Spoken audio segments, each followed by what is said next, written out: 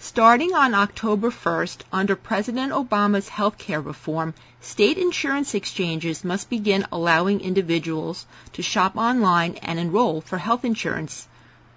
That coverage will begin next year. As part of the enrollment process, state insurance exchanges need to communicate with an array of different systems on the back end, including a federal hub that's involved with determining whether an individual is eligible for other government programs such as Medicaid or for tax credits to help pay for private health insurance. I'm Marianne Kolbasuk-McGee, Managing Editor at Information Security Media Group. Today I'm speaking with Kurt Kwok, Chief Information Officer at the Washington Health Benefit Exchange, which is the insurance exchange in Washington State. Kurt will discuss the security and privacy challenges involved as his exchange prepares for the October 1st deadline. Hi, Kurt. Good morning, Marianne. How are you? Very good, thank you. To start, very briefly describe what consumers will see and do on your online exchange beginning on October 1st. Beginning October 1st, we will launch our application called Health Plan Finder, which is powered by the Washington Health Benefit Exchange.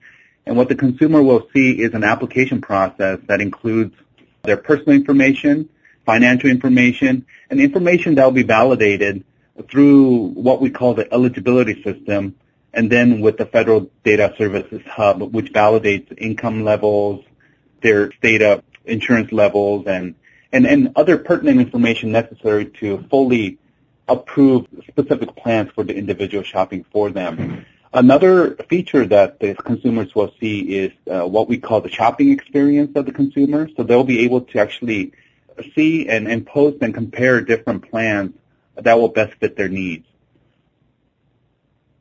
How will you authenticate users? We have a number of ways. So we do use a multi-authentication process here. So we have a couple of examples will be email validation. So a consumer could actually submit their email address, and we would send back a code that they could validate and authenticate with. And we also have unique IDs and unique phrases that they can use to also additionally validate their identification. Now, state insurance exchanges, including yours, will be sharing data with a variety of state, federal, and third-party systems on the back end.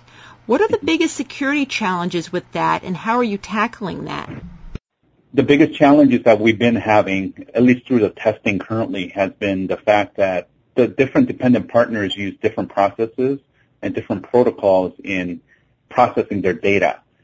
So it's been a challenge for us to adopt to the different methods, and also the time it takes for us to align and interface with the different data sets. So it's just, having a agile mentality and also procedures to adapt quickly and resolve issues as we go, and really validating once the data is received and sent.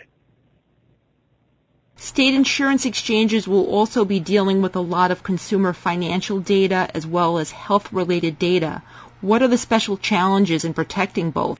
When I was with the healthcare system prior to this position, we were dealing with personal health information, and it was tough enough. Now we're adding financial information on top of PHI, which, of course, makes it that much tougher. So it absolutely poses a significant challenge and concern, of course. However, we believe we do have a great plan in place, which we built by collaborating very closely with CMS, and hiring some of the better security plus data management minds out there to help engineer our environments. We believe we have a solution and a plan, and I think we'll be okay, but it's going to be a challenge, and we'll just keep a close eye and incorporate the continuous improvement methods to just make it stronger as we go. Are there any certain technologies that will be key with that? So just a quick overview of our technology. So we have developed and built this application called the Health Plan Finder from ground up with the help from our system integrator. And we have incorporated the industry best practices and industry-leading technologies, components from leaders like Oracle, Cisco, and IBM. So we believe we have the right solution to try to do what we're trying to do. And we're confident, at least through the user acceptance testing and the development and integrated testings that we have gone through. And we have thrown a number of scenarios and scripts at it, and so far it's shown a very positive result. So we're confident that we'll be okay. But like I said previously, we'll continue to keep an eye on it, keep a good pulse on it, and deploy continuous improvement methods to fix it along the way. The Obama administration recently extended the deadline by 1 year until 2015 for employers with more than 50 workers to offer insurance to their employees. What's the impact of this deadline extension on your exchange from a technology standpoint? For instance, do you expect there'll be more or less traffic on the exchange in 2014 than originally expected? And what would be the impact on data security or privacy plans? You know, Marianne, from my personal perspective, I wasn't surprised by the extension. I figured something like this would have happened by now, just looking at the other states and the efforts that we've been part of. So this deadline extension really has no bearing on the continued build of our exchange, the platform Washington Health Plan Finder. One, because our primary target was low-income individual population to begin with anyways, most of it. And our initial target was the small businesses, 1 to 50 employees. We call it SHOP.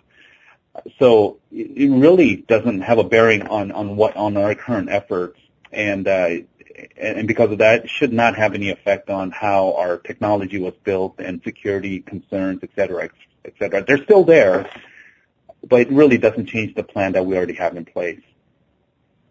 The U.S. Department of Health and Human Services is proposing that state health insurance exchanges report data breaches to HHS within 1 hour after discovering a breach. If that proposal becomes final, how do you expect to implement that breach reporting rule? Will you need to make up a new sort of plan for investigating and reporting the breaches? Any plans that need to be changed? You know, from Kurt's perspective, from my perspective, I don't believe this will become final because we don't believe it's realistic. This level of ruling will force us to be less efficient and most likely impact the usability of the system and, of course, our ability to support the system as well. Now, if it does become the rule, then we will obviously need to augment our staff and tighten our environment even more. But, again, that will probably constrict the operational efficiency of our environment.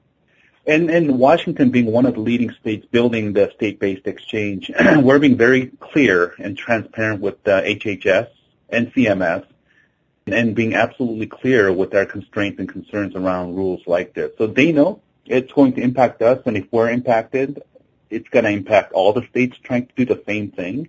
So we're hoping it doesn't come to that, but we will be ready. We'll be ready, and we'll do whatever we can with the final ruling.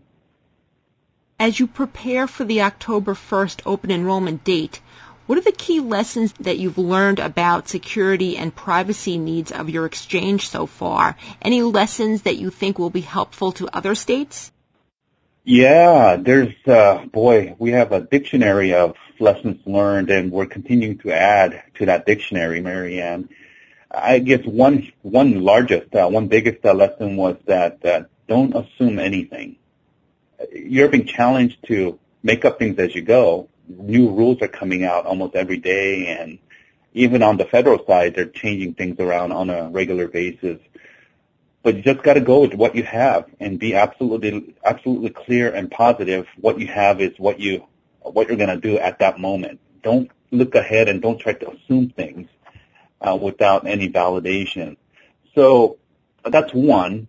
And from a security perspective, I think one of the lessons learned is don't go with just the baseline security assumptions, because we don't believe no level of security seems high enough due to the magnitude and complexity of what we're trying to do.